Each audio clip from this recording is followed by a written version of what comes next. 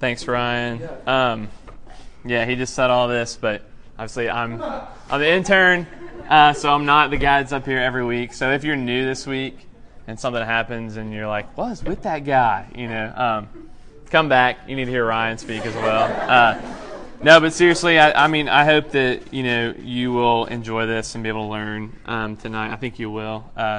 So I'll open in prayer, and then we'll read God's word together.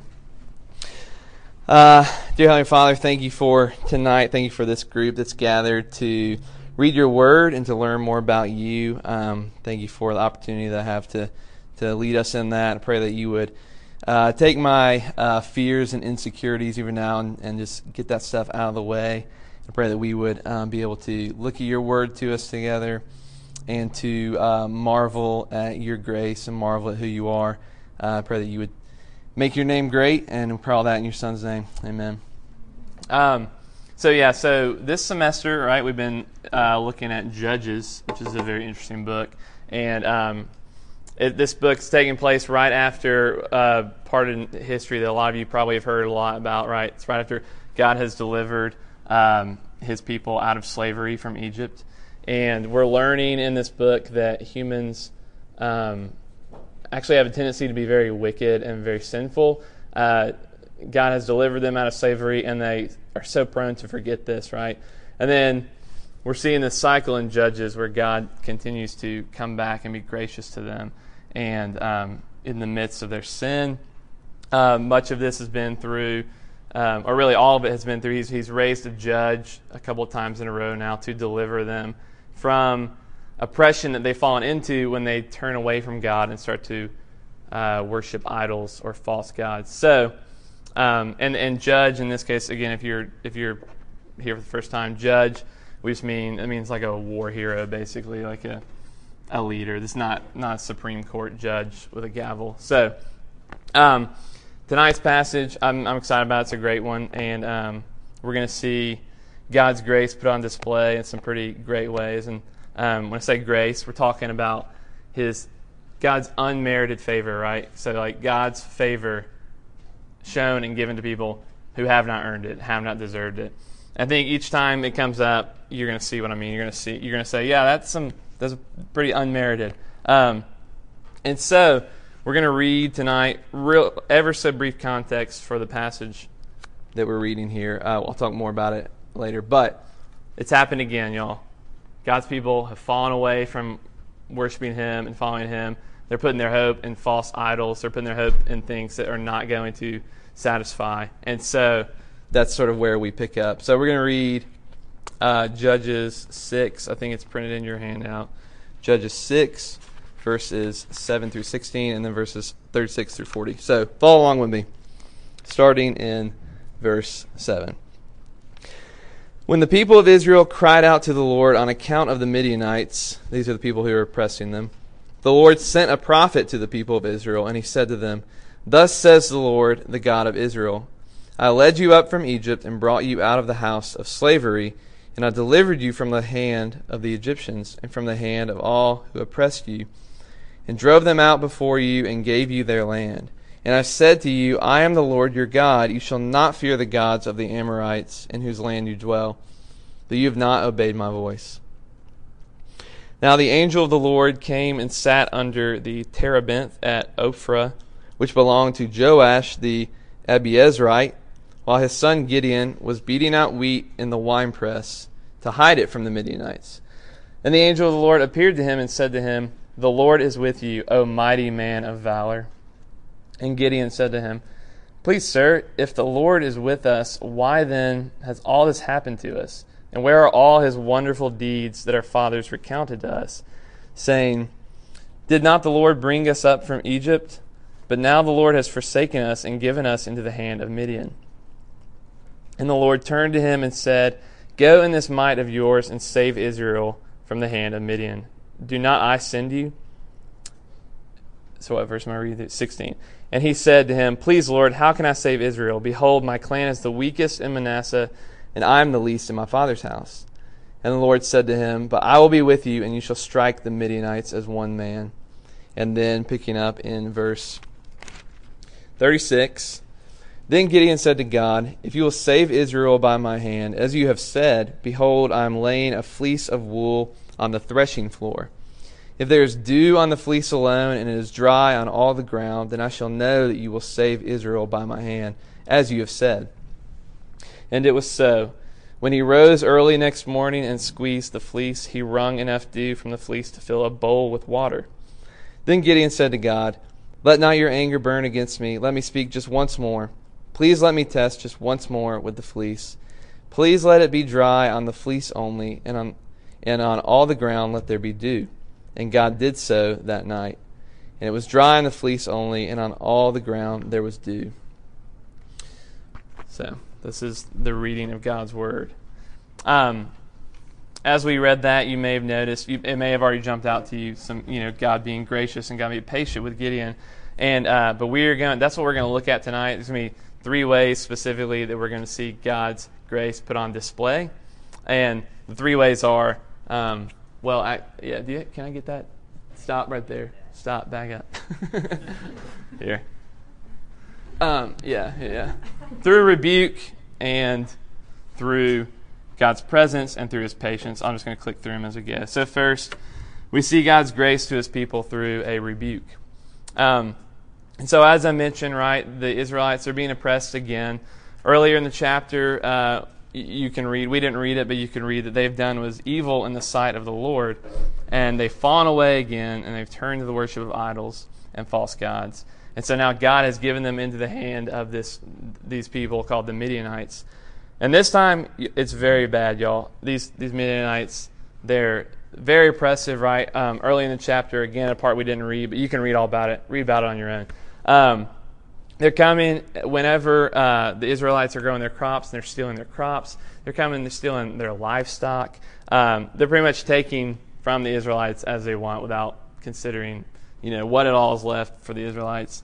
I was reading this. It's not a perfect example, but maybe it'll help you understand. I thought of, if y'all have seen the movie Bug's Life, right? You remember the grasshoppers come show up every season, right? Take as they please. So basically that's what's going on here. The Midianites are oppressing the Israelites. And so it's so bad, in fact, that the Israelites, they've moved off. They're living in caves. They're living in the mountains, hiding with whatever they can, whatever resources they have, and anything they can do to prevent from being pillaged and plundered. And so this is where we started reading in verse 7. The people cried out to the Lord on account of the Midianites, right? That makes sense. They're being oppressed. They cried out to the Lord. And again, if you've been coming this semester, you've heard this is kind of the point where God usually raises up a judge and delivers His people. And so that's the cycle that we've been seeing, which is in and of itself amazing that God continues to be gracious to His people. But we're kind of surprised here. This is the first time we see this. Instead of delivering a judge immediately, God brings a prophet, right? We read that, okay? It's an unnamed prophet. We don't know his name, but God sends a prophet to His people. And instead of delivering people immediately, right, instead of delivering the Israelites from this oppression, He sends His prophet to basically rebuke them and to tell them, to remind them of God's grace to them, brought them out of slavery, to remind them that God has delivered them. And then in verse 10, look at it there, He says, so this is God speaking through this prophet, "I said to you, I am the Lord your God. You shall not fear the gods of the Amorites in whose land you dwell, but you have not obeyed my voice." So they're in for it now, right? God didn't send a judge this time. He sent a prophet to rebuke them and to tell them what they've done wrong.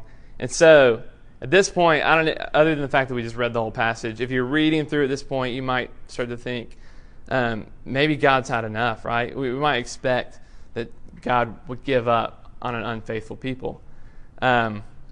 Or, as I'm suggesting here, obviously, God's grace is being displayed through this rebuke. Perhaps this rebuke could be a loving thing that God's doing. That Him showing them where they've messed up, right? Calling them out on their sin could be loving of Him.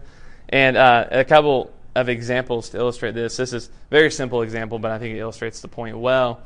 And that is, right, picture a young child wandering away from their parent, right, into the street. Or maybe you've probably actually seen this happen.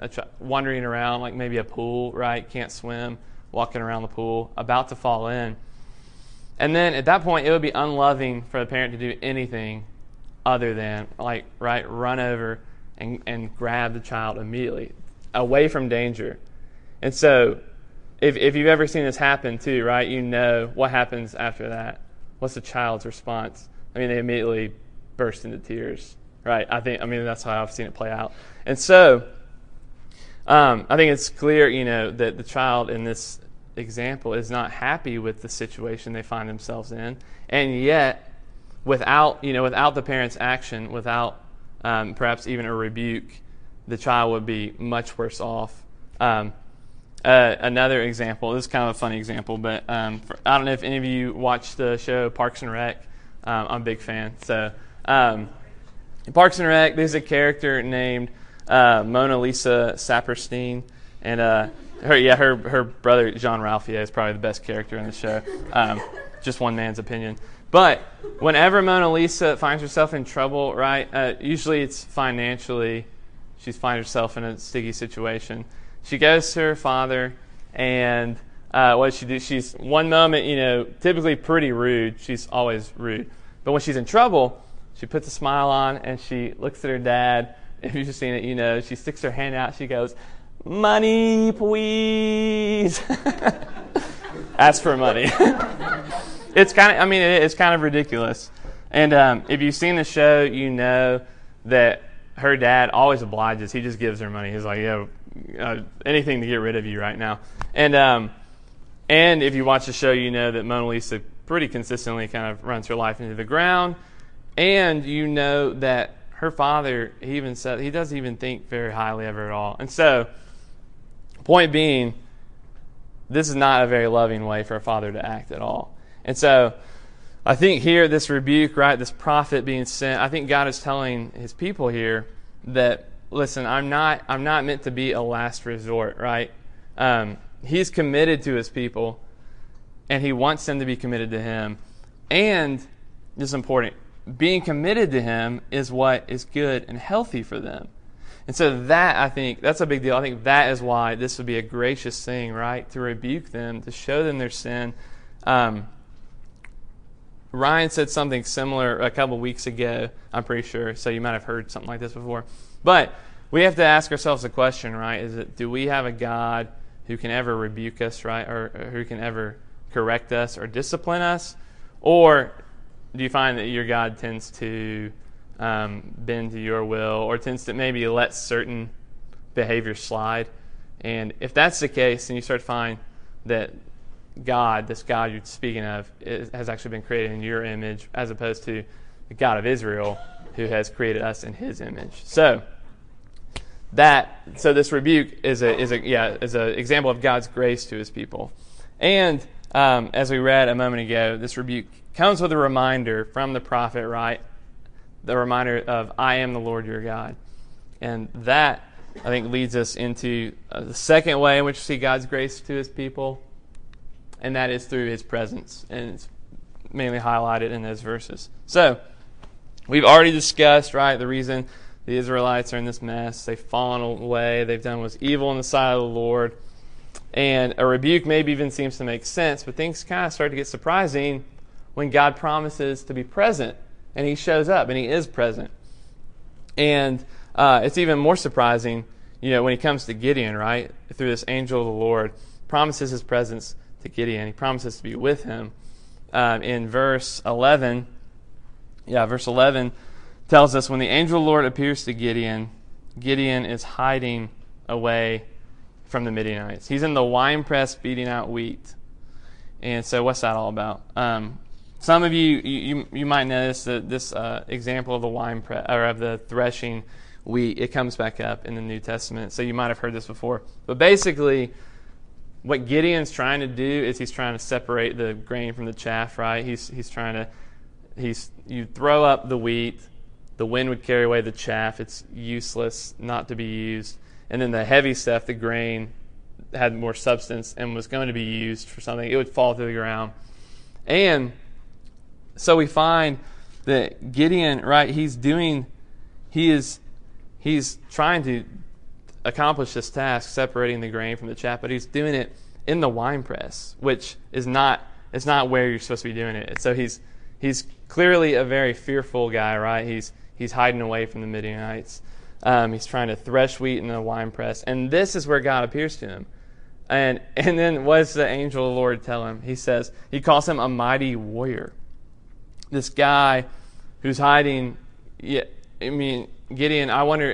Gideon may have been thinking, mighty warrior. It's just you're looking for the winepress guy, right?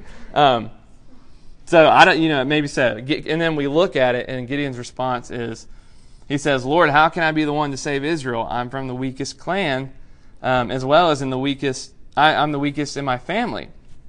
And then, what does God say?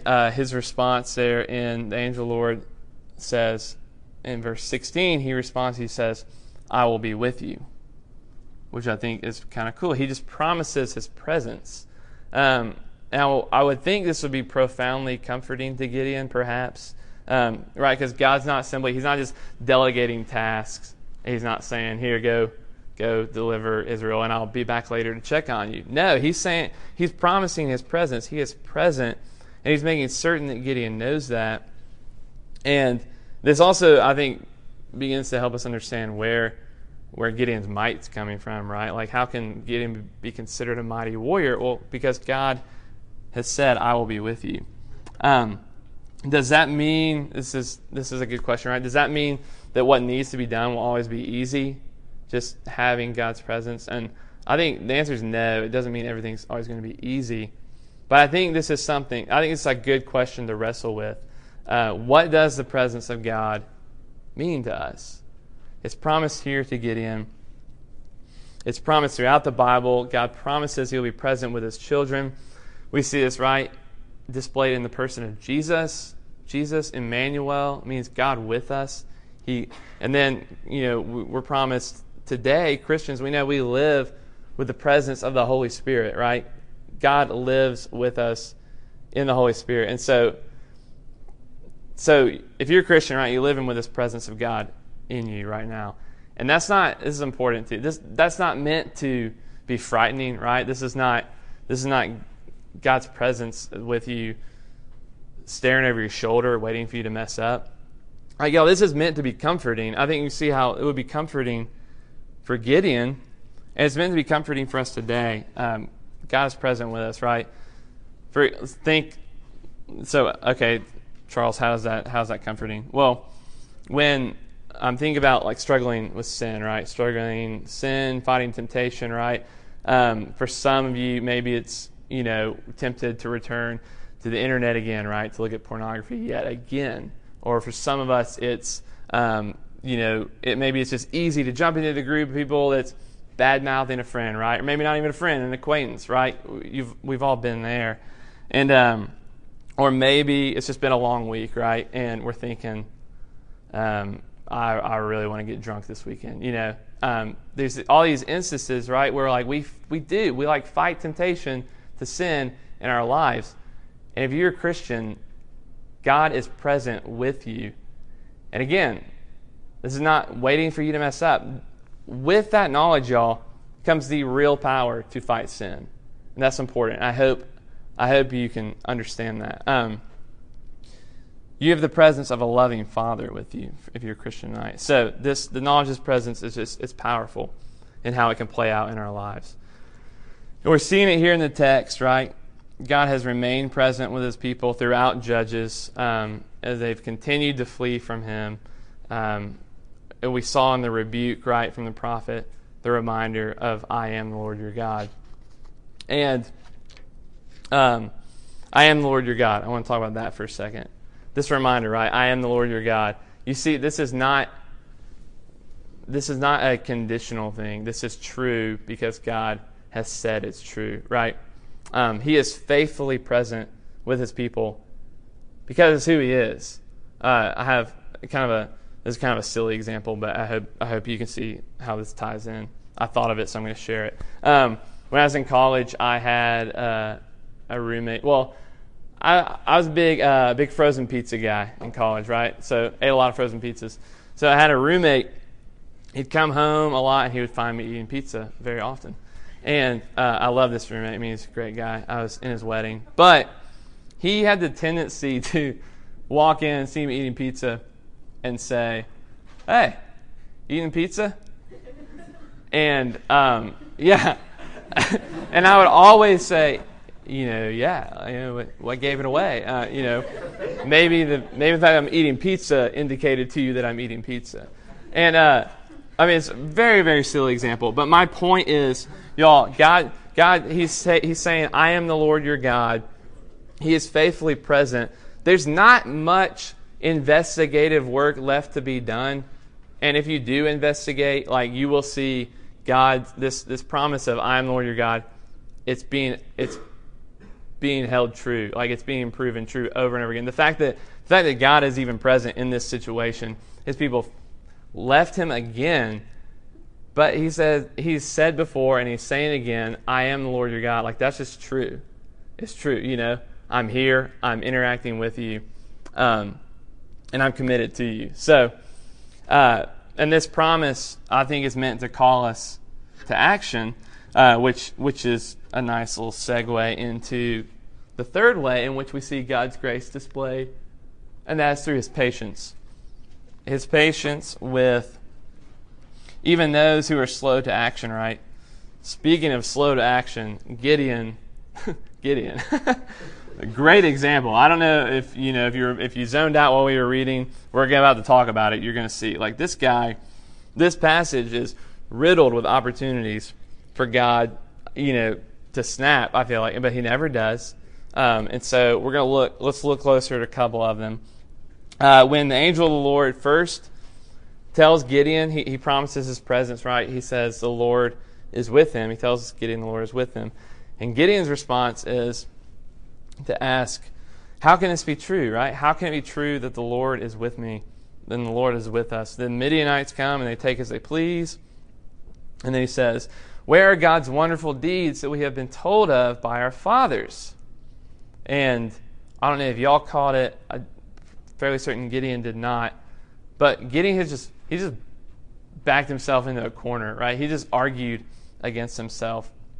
Because we are left to, we can say, Gideon, you mean you knew about God's faithfulness to your fathers, and this has been passed down? Because he mentions it right here. You knew, and yet you've still fallen away from worshiping God, and you've still looked to other idols, false gods to satisfy.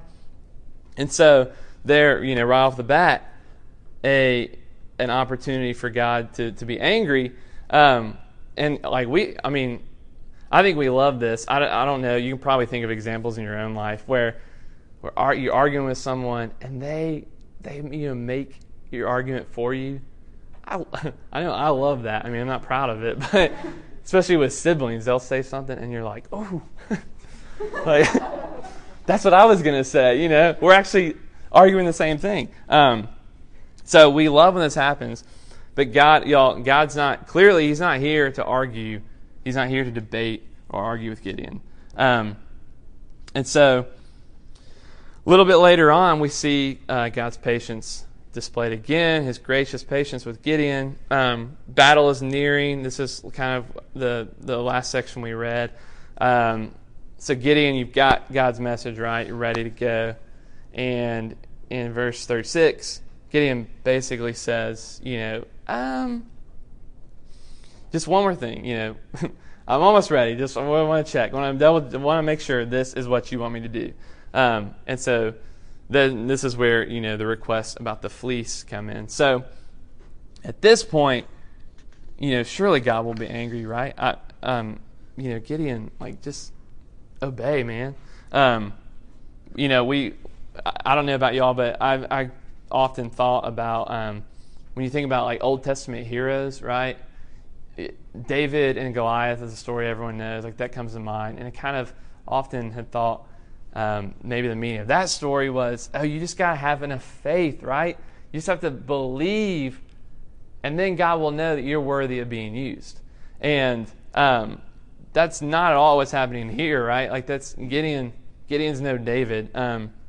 So if that if that's what that story means, if that's going to hold up, then we're going to see, surely we're going to see that God's going to be displeased with Gideon, perhaps dish some wrath out on him.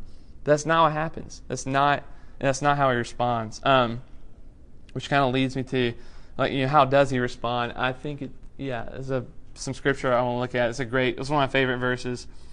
Psalm 103. It says, "The Lord is merciful and gracious, slow to anger, and abounding in steadfast love. He will not always chide, nor will he keep his anger forever. He does not deal with us according to our sins, nor repay us according to our iniquities. For as high as the heavens are above the earth, so great is his steadfast love toward those who fear him. As far as the east is from the west, so far does he remove our transgressions from us." I love that picture. As far as the east is from the west, like they're opposites. They're not close. We'll just put it that way. So he does not deal with us according to our sin, y'all. Of course he doesn't. We need to see this beautiful truth. The fact that there's no interaction between God and man that is not achieved due to God's grace and kindness. Does that make sense? I think that said a lot of negatives in there. We cannot, he's on another level. We cannot interact with him apart from his grace to us. So I think God's patience here with Gideon is remarkable. This is a patience that we can probably hardly even understand, right? Because I know in our own lives, if we're being honest, probably all had roommates, right? You've all worked in group projects before. You all know your own impatience. We don't have to. We're not going to go around and share, but and we work hard to justify our own impatience. Even in my life, recently over Christmas break, right? My dad got a new iPhone, his first iPhone, so it was new, but got an iPhone, and as he was learning how to use it, I was teaching him kind of. There are several times where I just wanted to grab it and be like, "Just give it to me, I'll do it. I'll do it." And those are minor thoughts all too often. I'm sure y'all could say the same thing. And we see right, God's patience with Gideon. It's just I don't think we have a category for it. I hope that that's becoming more and more clear. God's far more patient with us than we ever are, than we even know how to be. And so that's great, right? So God's super patient with Gideon. But what's the deal? What is Gideon's problem? What is up, dude? With the hesitance, just like I said earlier, just obey. I think Gideon is struggling here with actually something that I think we all struggle with, and that is Gideon's basically doubting these promises, right, that we've already seen. I am the Lord your God. I will be with you. I am with you. He's doubting the fact that God loves him. And I think we all experience this. Maybe you don't know as much as you do, but I think that upon receiving clear word from God, as we do in the Scriptures, about how we ought to live our lives, sometimes we receive this word from God, we read the Bible, and we know these things are true. We know He has commands for us, but we might say, that command, that one, that's a little miserly. That's, I don't know, that seems kind of strict. I don't know what it is for you. You read the Bible, maybe I know, God, I'm not supposed to have sex before I'm married, or I know, like I said, I shouldn't gossip. I know I shouldn't speak poorly about other people. I know I shouldn't worry, right? Jesus says that, don't worry. I'm preaching to myself right here. I know everyone in here worries, and Jesus commands us not to. And so what I'm suggesting basically is that our disobedience in along these lines, our disobedience in these things, I think reveal to us that we actually are questioning, does God really love me? Does that make sense? Because if He's commanded these things, if He loves us and we do not obey His commands, then I think we're questioning His love for us. A lot like Gideon's doing here. And He is still patient with us. Y'all, Gideon's just a great illustration of this. I was thinking, let me think of like a good story to illustrate this point, but like it's right here. Like Gideon is really showing God's patience. God has promised he will be with Gideon, right? And Gideon, he asked for more clarification. He asks, this is where we read in the last little passage there. He asked for the fleece to be dewed, and I guess that's a word, dewed, and the ground to be dry. And what happens? That's exactly what God does. Does that very thing. And the text even tells us it's the fleece is wet enough to fill a bowl with water. All right, so there's no denying what has been done here. The fleece is not just slightly damp, right? This is not took your jeans out of the dryer a little bit too early, damp. Like this, it's wet. And he wrings it out and fills a bowl with water. Point being that God has completely and fully fulfilled Gideon's request here. And Gideon's still hesitant. And so at this point, I've said this a couple of times already, at this point you think like maybe God's going to be angry this time, right? Even Gideon knows he's asking a lot. The next thing he says is, please not be angry with me. And he asks, and he goes to God and he says, just one more thing. Can you do the opposite? Make the ground wet and the fleece be dry.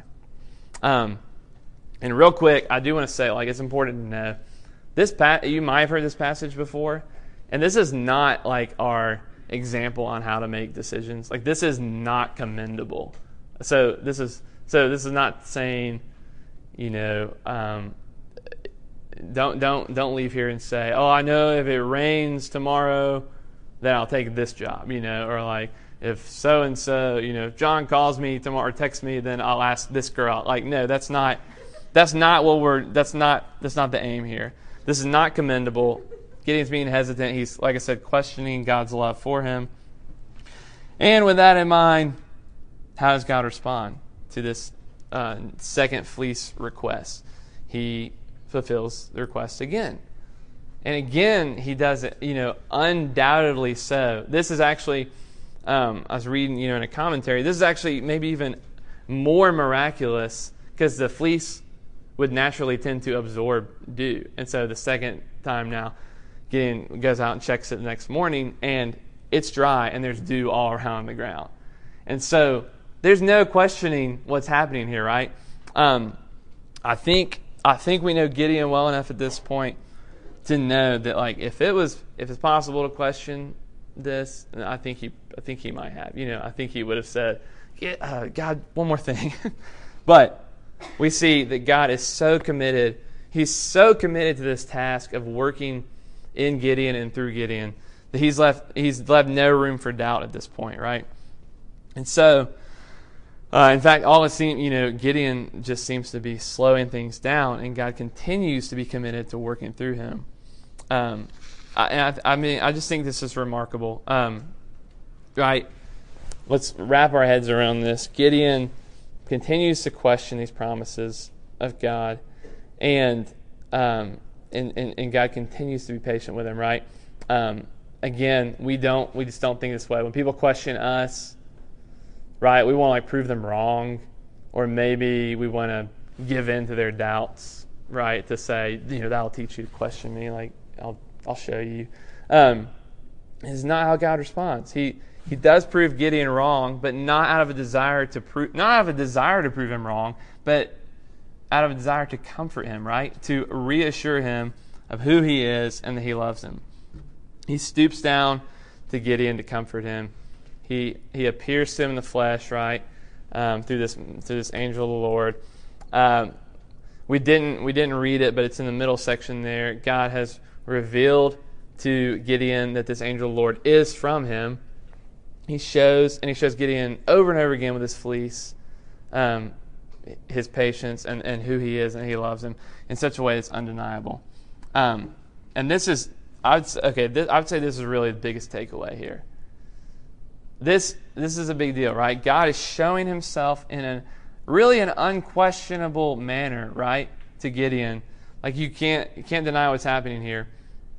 And he's doing it for Gideon, right? He's doing it He's doing this for a person who struggles to believe that God loves him. I think it's awesome. I love this. And we see this, right? This is big. He comes, we see this now in the story of Gideon, and we see this when God comes to earth, right, in the form of Jesus, and he lives a perfect life for us. He dies the death that we deserve. Like, the fullness of what has been done there, y'all. God, in this story with Gideon, and then God through Jesus, He's left no stone unturned in displaying his love for us. Like, he's not really left us room to question and to go, I don't know if you really love me. And yet, he did this for people that he knew would question whether or not he loved them. I love that. I think it's awesome. I will say, this is not meant to guilt you tonight. Like, if you're here and you're not really sure if God loves you, this is not meant to guilt you, right? This is meant to comfort you, because Gideon is not guilted at this point. Gideon goes out and he's led to action, okay? Against some other stuff we did not read, but he, in the middle section there, the part we skipped, he's gone out and he's torn down these altars that have been built to false gods. He's sounded the trumpet. He's gathering men, like they're preparing to go into battle. And as we'll see next week, he's going to do it. He's going to march into battle. And how is this possible, right? Gideon, this guy we've been reading about, who's just hesitant as all get out, right? You could not have written a character who is more hesitant or more doubting than Gideon. And the reason that he's acting, I think, is because he's beginning to understand who is behind all of this, right? You can imagine if you or I were there and told Gideon, hey man, like, I know it's been rough, I know we've been oppressed, I know it seems like things aren't going well, but I'll go out there in a battle with you, you know? I know if I was there, if I'd said that, you know, that would not cause him to act. He'd be like, okay, cool, you know, great, that's not very helpful. He responds, he's acting because of the nature of this love that he's receiving, right? The nature of the love, like I said, an unquestionable, like undeniable love for him who questions the love. And he's also beginning to see, I think, the nature of the lover, right? He's seeing this is God who's behind this. This is the God of Israel who's promised, I am the Lord your God, I will be with you. He's beginning to understand this. He's beginning to see this unconditional love for him. I think it's so cool. And so, y'all, going to kind of wrap this up, but I hope that I have been able to convey like how mind-blowing this grace is that is being received from God. And if you're hearing that tonight and it sounds awesome and you're like, yeah, that is a love that I can receive. You know, I question, I have doubts. And if this love is freely given to people like me, then sign me up, you know, because that's how I feel. And so if that's you tonight, then do talk to me about it. Talk to Ryan or Brittany, or talk to any of our student leaders. And if you are a Christian here tonight, I hope this has been encouraging to you, and I hope that that you will be called now into obedience to His Word, and then that obedience might begin to be sweet. So, yeah, that's really it. I don't have like a story to end on. Like I said, this illustration with Gideon, I think, I just loved it. I loved preparing for this. Loved reading this. So I hope that this has been helpful. I'm gonna pray, and then we'll sing one more song. So pray with me now.